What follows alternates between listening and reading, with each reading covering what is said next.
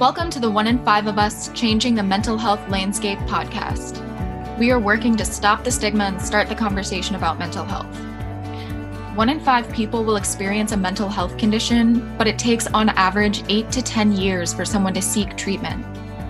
Hi, I'm Nancy Eigel-Miller, the founder and executive director of 1 in 5, and I'm thrilled to host this podcast to help educate our community around mental health and wellness and to empower you to start the conversation.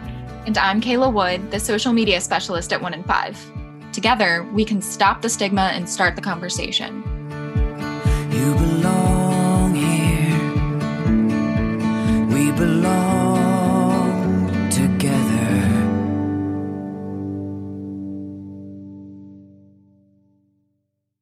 Today, we are talking to Bhavya Arora. Bhavya, thank you so much for being here today. Thank you for having me, Kayla. It's lovely to see you. Yeah, I'm so excited to actually see you in person after all this time Instagram messaging. Or I guess on Zoom, I should say. Yeah. So to go ahead and kick off the podcast, we typically start by asking this to all of our guests. Can you tell us a little bit about your own mental health journey? All right. So that's a tough one, but okay, I'll start because starting with the tough one. My mental health journey started with me recognizing that I had a lot of things that I needed to deal with in my own space when I was 13. And I started with self-help first. And my family has raised us like a village. And that's a metaphor I use very often when I talk about my upbringing. So it has been very supportive, very kind, and very values oriented. So the self-help initially looked like asking ourselves, who are we as a family collective? And then sitting with ourselves, because my grandfather would make us meditate every day since we were 6 years old. So asking, who am I? And that kind of stayed. And then when 13, the teenage hit, I had my own episodes of being bullied at school. And that is something I'm vocal about. I had my episodes of harassment and emotional, verbal, physical, sexual, and all of that happening at the age of 13. And that's when I recognized that I really did need help.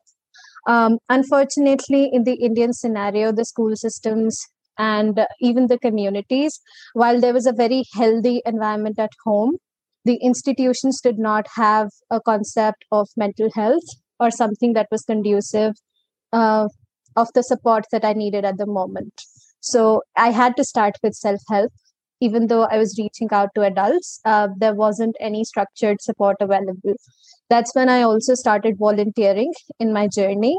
And I've been actively volunteering since I was 13. I'm 24 right now. So it's been a lot of years, almost a decade of actively volunteering and advocating for mental health. While I was doing a lot of stuff in my own space in terms of self-help, I also recognized that a lot of things that we were doing for the community in terms of community service and volunteering, I recognized that the major thing that changed or transformed the community was a mindset shift. And that is where I got inclined more and more towards psychology. And in India, culturally, the brighter students are generally expected, sort of out of the norm, to take up science as a stream and become doctors and engineers, socially.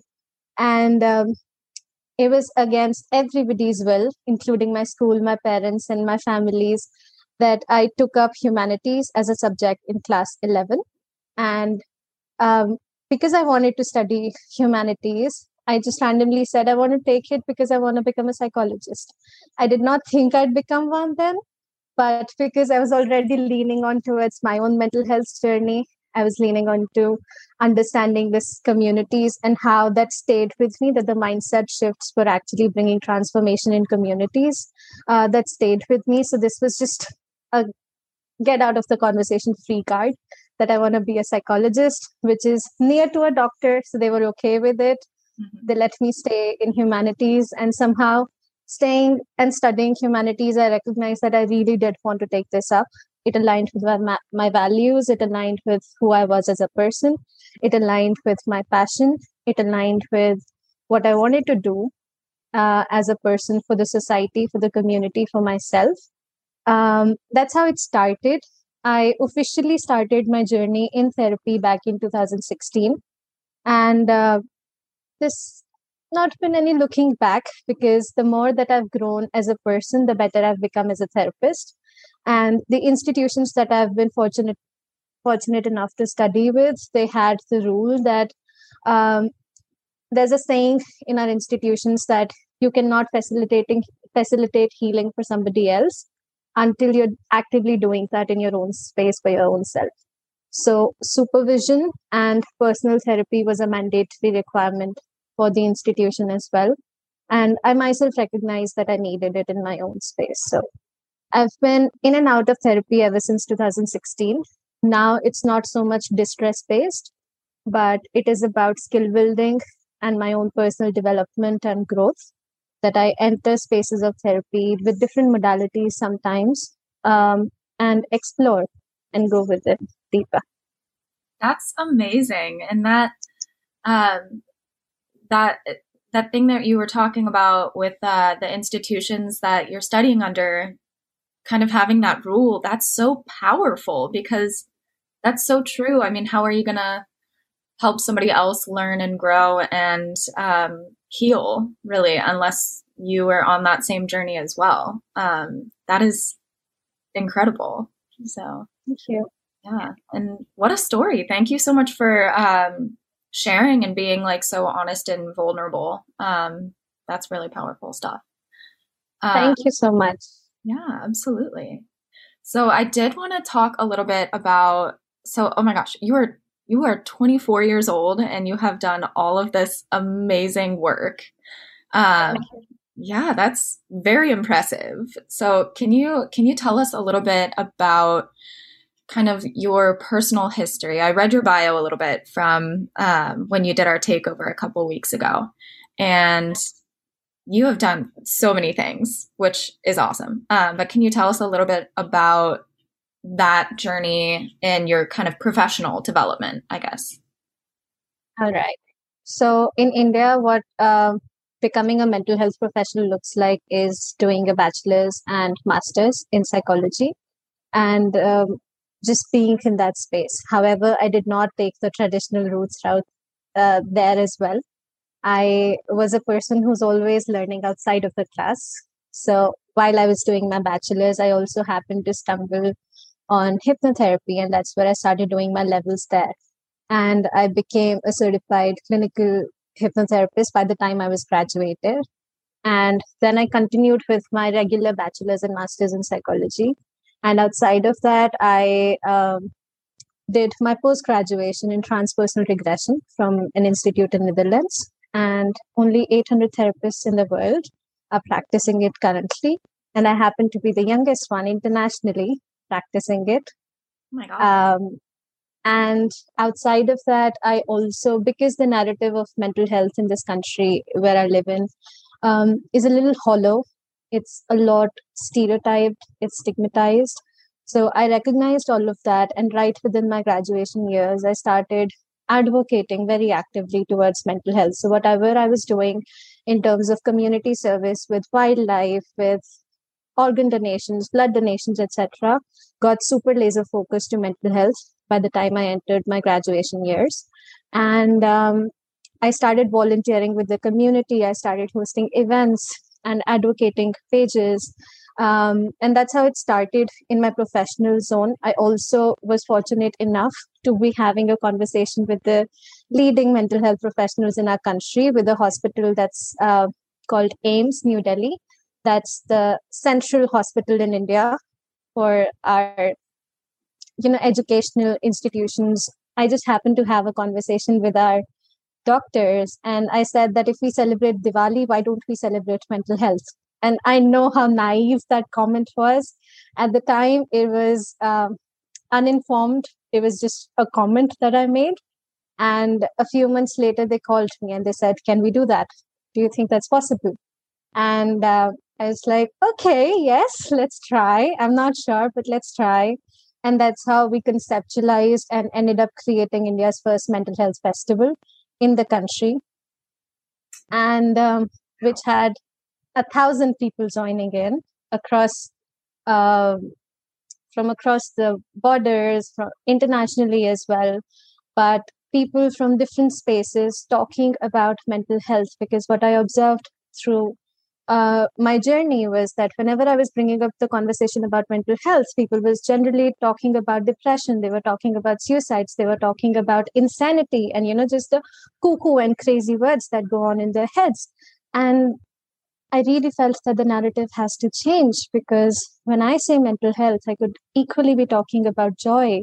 I could be talking about your relationships. I could be talking about what makes you happy, what gives you purpose, what drives your passion. And the conversation was missing. So with the festival, we celebrated mental health, we celebrated neurodiversity, we celebrated a lot of other things, we celebrated resilience. And it was amazing to see the country and people coming together, and the festival continues to happen till date. But to conceptualize it and to actually create a platform that honors mental health for mental health, not being synonymous with mental illnesses, was amazing. And that was one of the monumental things that I consider in my professional journey this far. And it was absolutely amazing to create that. Outside of that, in 2018, I'd started my private practice, but I lost a client and I thought that it's too early to lose a client to suicide. And I took it very personally. I did not know how to cope.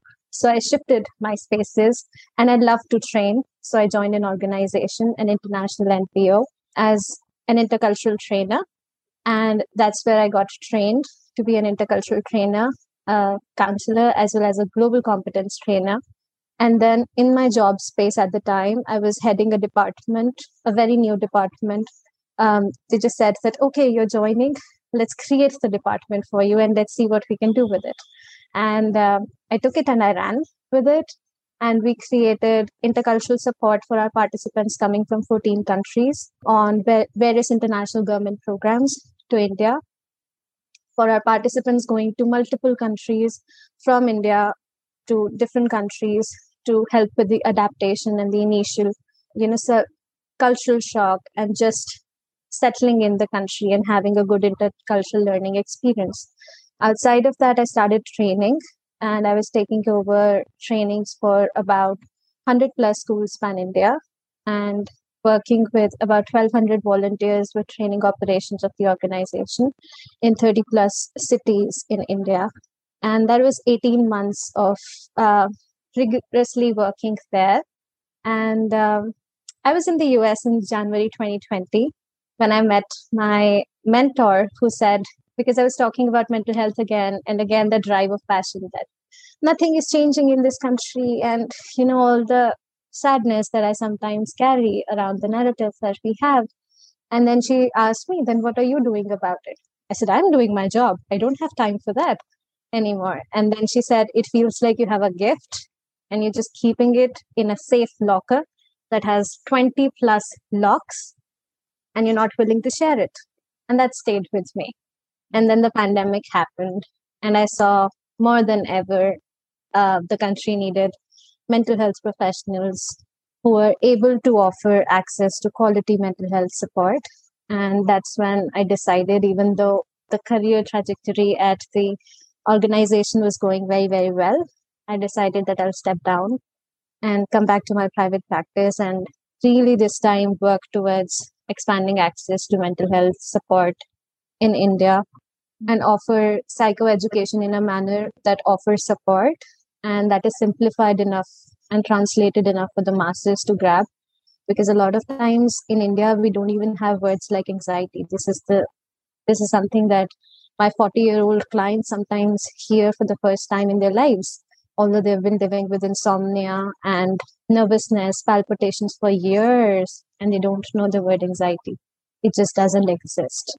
So I've come down there working in the grassroots spaces and making sure that the education that we have and that I've been fortunate to receive is simplified enough for the masses to have access to in a format that makes sense to them, in a format that they can work with in their own spaces, even if they do not have yet access to a mental health professional. Something is better than nothing. So that's my professional journey is with the space that I'm holding right now as well. Oh my gosh, that is amazing. That is so much stuff that you've done just in such a short period of time. That's truly like very inspiring, honestly. And I did want to kind of backtrack just a little bit and talk a little bit about the mental health festival that you kind of started, basically. I really, really love that you said that the kind of the purpose was to celebrate mental health as opposed to making it synonymous with mental illness, because that's not the case. Like, mental health is health, and everybody with a brain has mental health. We like to say that at 1 in 5 all the time. Yeah. Because everybody has mental health. And so that's such a powerful thing to be able to celebrate on such a massive scale. So that's amazing. Congratulations on that. Thank you so much. Everything. So yeah, let's talk a little bit about what you're doing now with New Thought Therapist. So is that the practice that you started back in 2018? That's not the name that I gave it to the practice back then. I just ventured in as a very young therapist back in 2018. And now the practice has a name. Now the practice has an identity. Now the practice has a space in its own. It's taking up space in the mental health area. Yeah. So that's where I'm at right now. At New Thought Therapist, the purpose is to offer quality mental health support and simplified psychoeducation. And as I was saying, that the idea is that, so in our country, again, we have only 800 registered clinical psychologists in the country, and maybe like a few other unregistered mental health professionals, because we are yet to form a board that overlooks therapists and counseling psychologists. But that means that we have one mental health professional for, let's say, 10,000 people and more.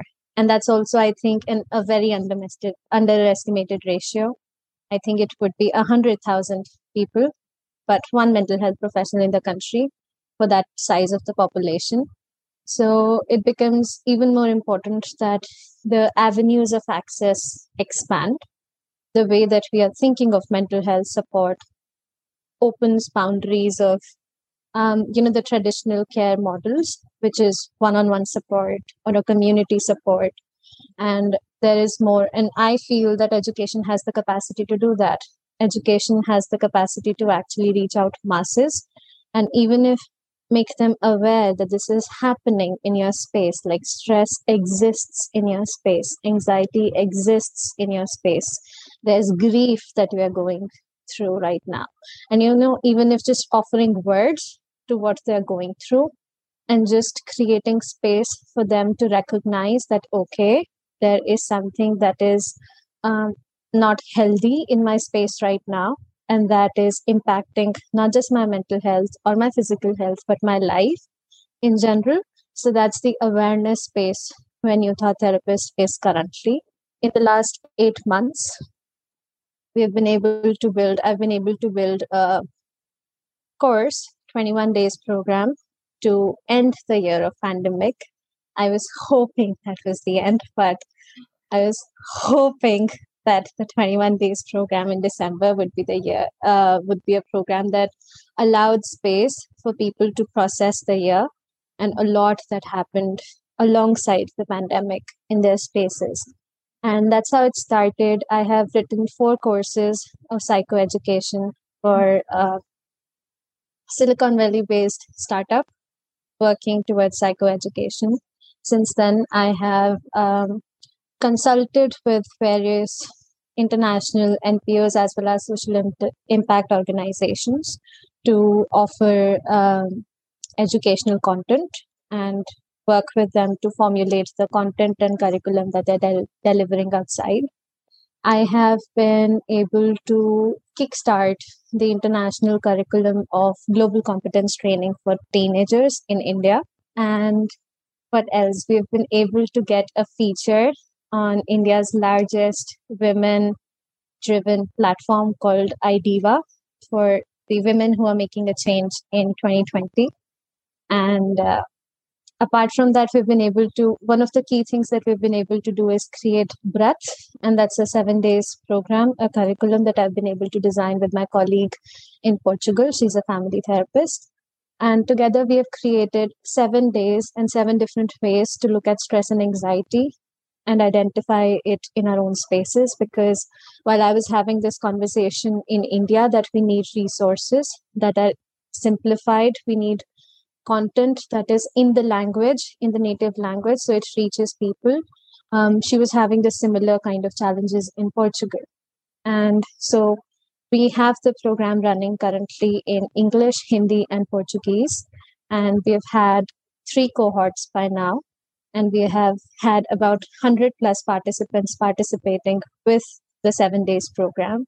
And it is a virtual program, do it at your own pace.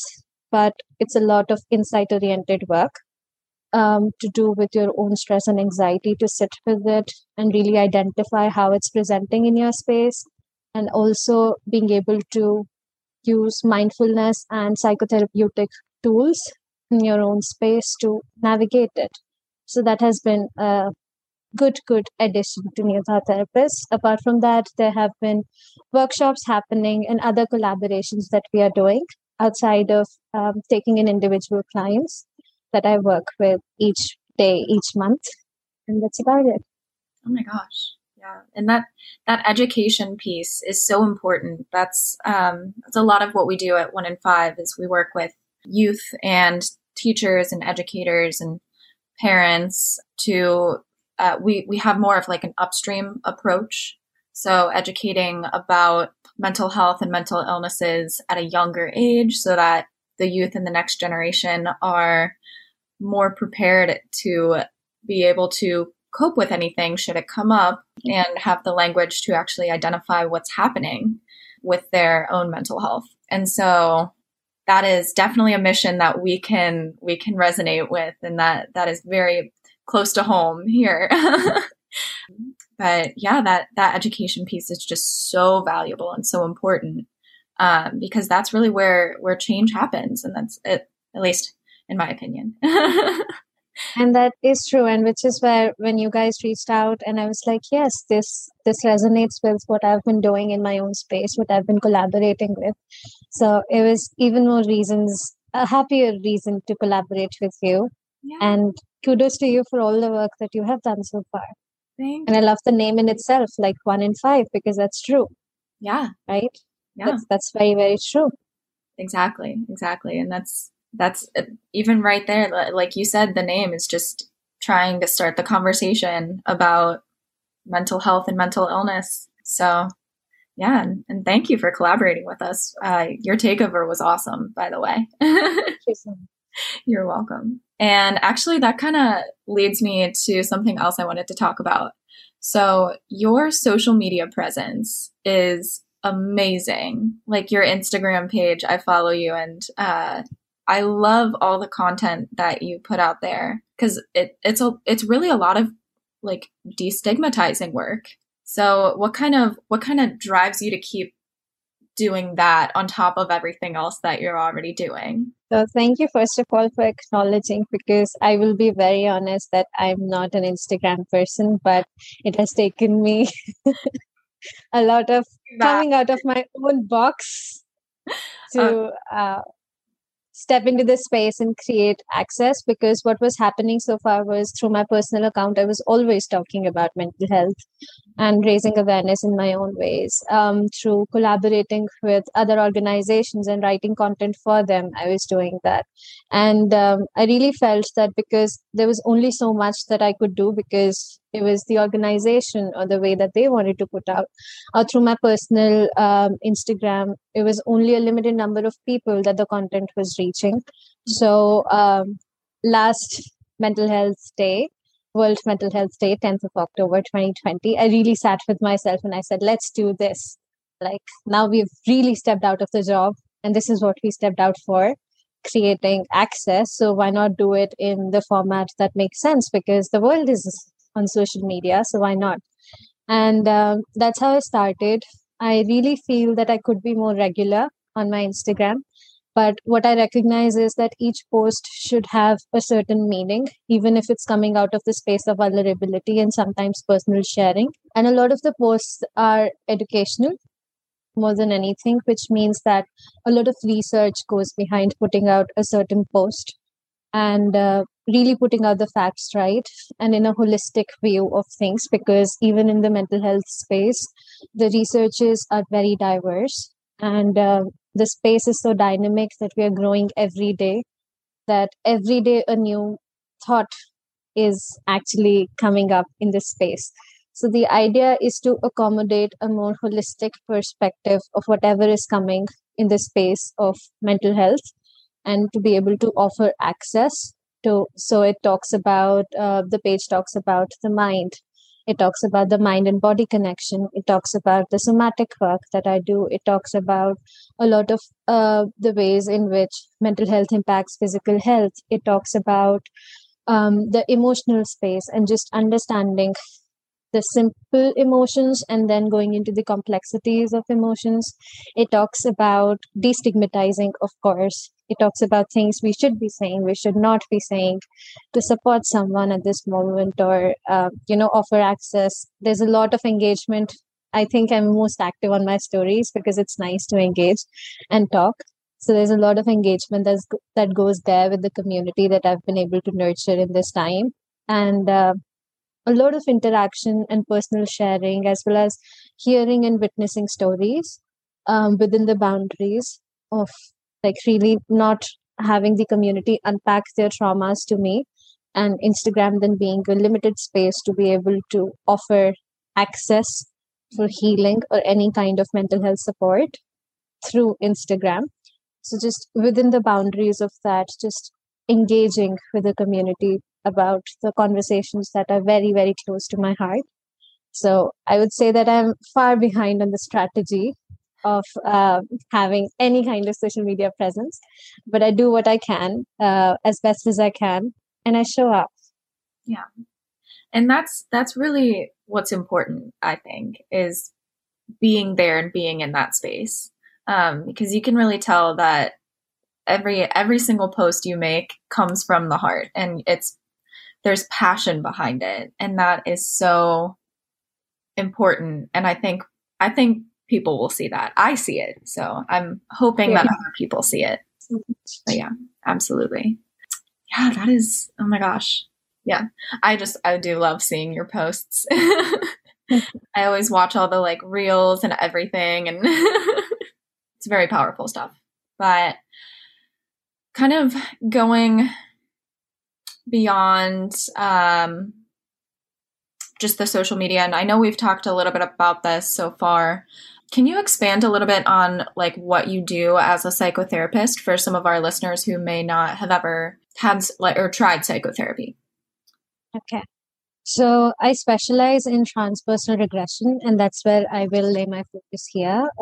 The modality is a mix of working in your space somatically as well as emotionally. So it's a holistic healing modality. And the idea is to unpack whatever has happened in the past. It's a psychodynamic modality, person-centered, insight-oriented, as well as trauma-informed. I will simplify these words as I go for the listeners. Just hang in there. The modality basically offers you an insight to what you have gone through and really how does it impact you today. So it is a lot trauma-focused. So the modality basically offers insight about how you have experienced things in your past and identifying traumas as something that you have experienced that you did not feel that you have had the mental, emotional, or physical capacity to integrate. And that's where it stayed frozen or unprocessed. So it's revisiting those spaces because it's a regression space. So we revisit those spaces and really look at trauma, not for what happened, but also for what stayed. and process it in a very holistic way that is both emotion centered. That means that you have ample time to process the emotional space of it. It is cognitive. We figure out how it has impacted your cognitive space, which means the beliefs that you have carried so far, the impressions of the incident that you carry, and just looking at how it has impacted your life in all the different shades, and just revisiting that how you're basically taking that forward with you. Whatever has happened, how have you carried it so far?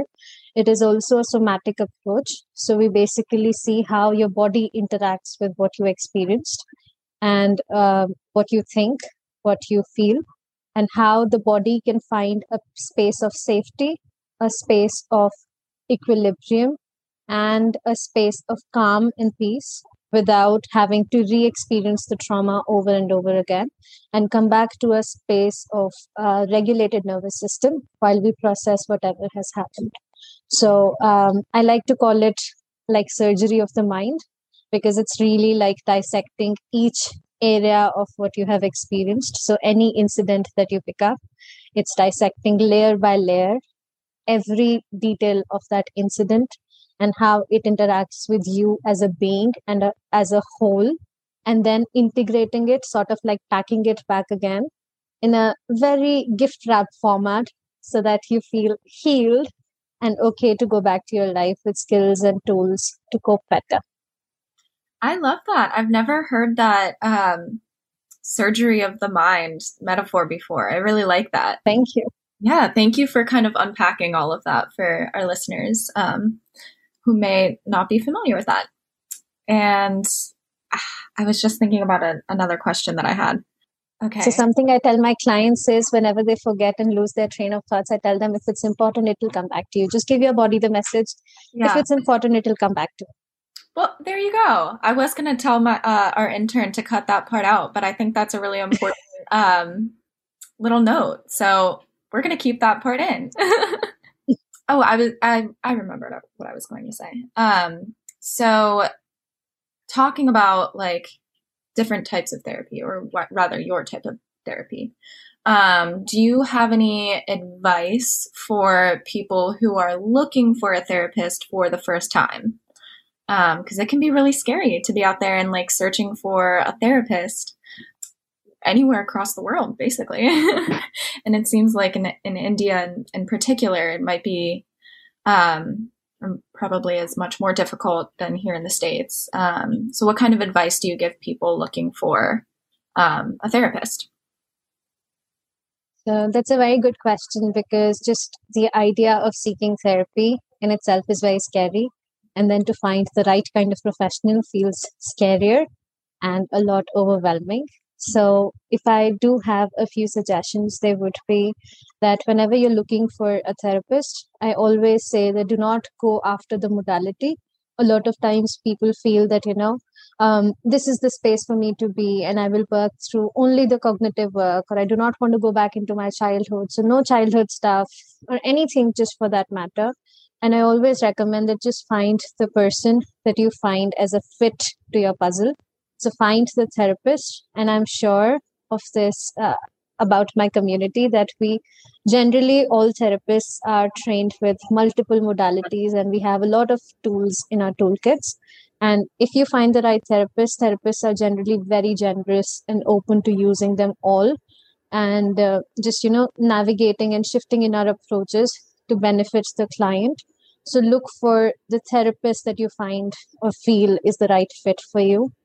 The second thing that I would recommend is a few questions that you must ask your therapist before you join in, which is number one, do they have experience working with your case or your kind of problem before? If they have, how have they dealt with it? Or could they give you an idea of what healing in that space looks like? The second very important question to ask the therapist is how many sessions, or what is the kind of, what is the space of healing, or what does healing look like with the modality that you're choosing or the therapist that you're choosing? The third very important question, especially for Indian participants, is the finances, because insurance doesn't cover mental health expenses for us. So just asking if how much they charge and if at all they have a sliding scale. A lot of us do, so that's good. But just meeting that, okay, if the sliding scale suits your needs. The fourth very important question is, what does communication look like with you? What are the scheduling hours? How do I schedule an appointment? And if it's very urgent, how do I touch base with you? Is it on email? Do I have your work phone? And I know that it's only in the case of emergencies that I'm reaching out, or how do we go about that? Getting clarity on all these points is very, very important. And also, apart from this, of course, to check in about their credentials and education space, so that you know that you're going ahead for the right therapist. Thank you so much. That's very important to kind of like share and talk about, because starting therapy is scary. And especially if you don't really know how to go about finding a therapist, that can be a really terrifying thing to do. So I like to always ask any therapist that we have on what they advise people to do. But yeah, that kind of leads me into the last thing that I had planned that I would like to talk about. And then after that, of course, like if there's more stuff, we can keep talking. So working like in mental health and mental health advocacy and therapy can be very draining for yourself personally, right? So what kind of steps do you take to take care of your own mental health and your own like mental wellness?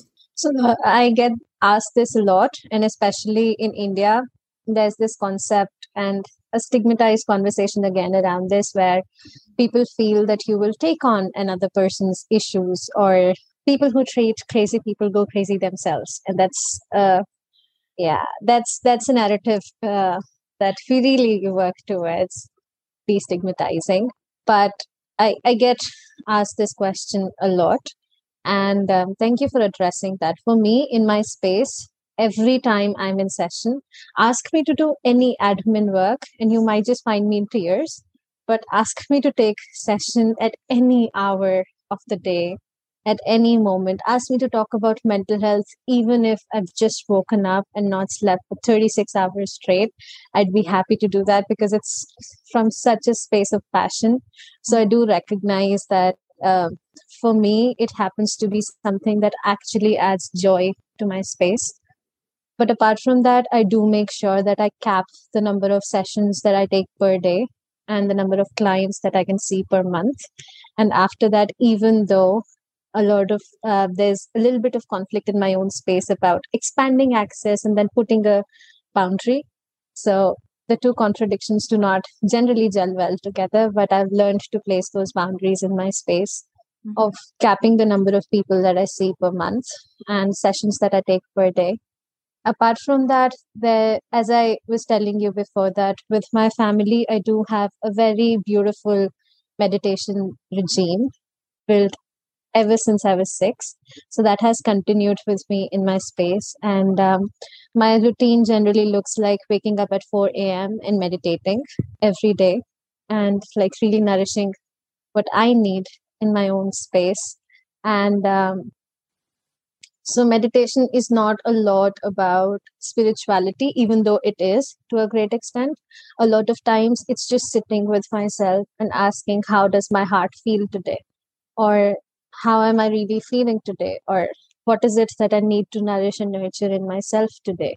And then just setting that intention for the day. And even if then I have to make changes in my schedule, even if it means that sometimes just moving around things so that I can provide myself space to have that, at loss of words, sorry.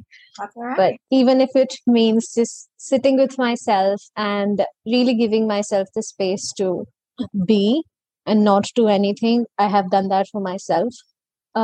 In my own space, taking care of me looks like not taking sessions when I am having a bad mental health day, because as I was saying, that if I need support, I would rather close and give myself all the support that I need and apologize to my clients and tell them that right now I'm prioritizing my own mental health before anything else right now, and just sitting and giving myself the time, space, and nourishment that I need.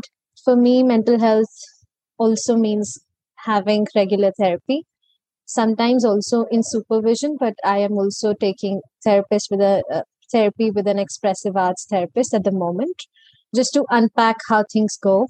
It's a couple of sessions each month, just to be in the space and experience what I'm experiencing in support of another individual, and really working through it is that I need to work through.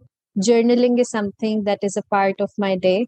Sometimes it's about art journaling, sometimes it's just about writing a few things, sometimes it's just about actively writing, even through poetry or something. Just journaling is a part of my everyday routine as well.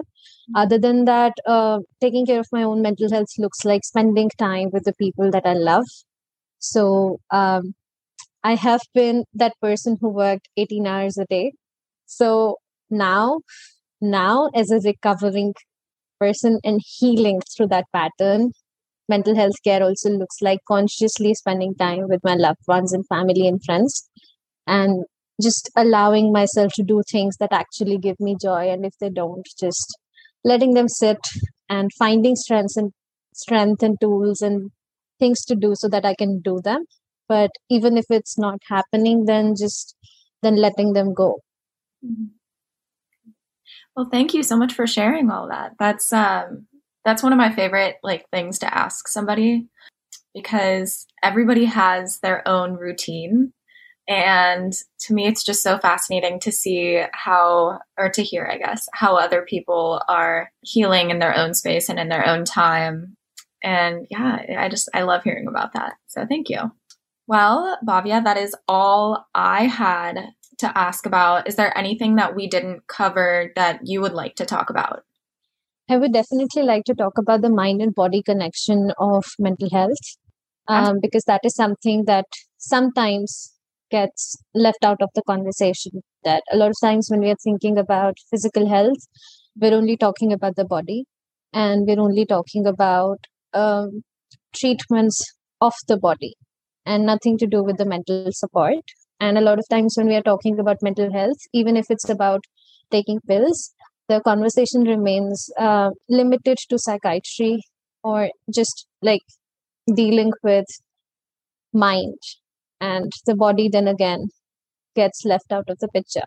So being a holistic practitioner and also recognizing how the mind and body interact, and also being in the space of somatic healing, I recognize that a lot of times our mind and the way that we repress our emotions, so the things that we tell ourselves that we'll get back to it, or I don't have time to feel this, or this really can't be happening to me, and then just forgetting about it, or distracting ourselves through Netflix or other spaces, we tend to do that. And because we do that, our body keeps a score.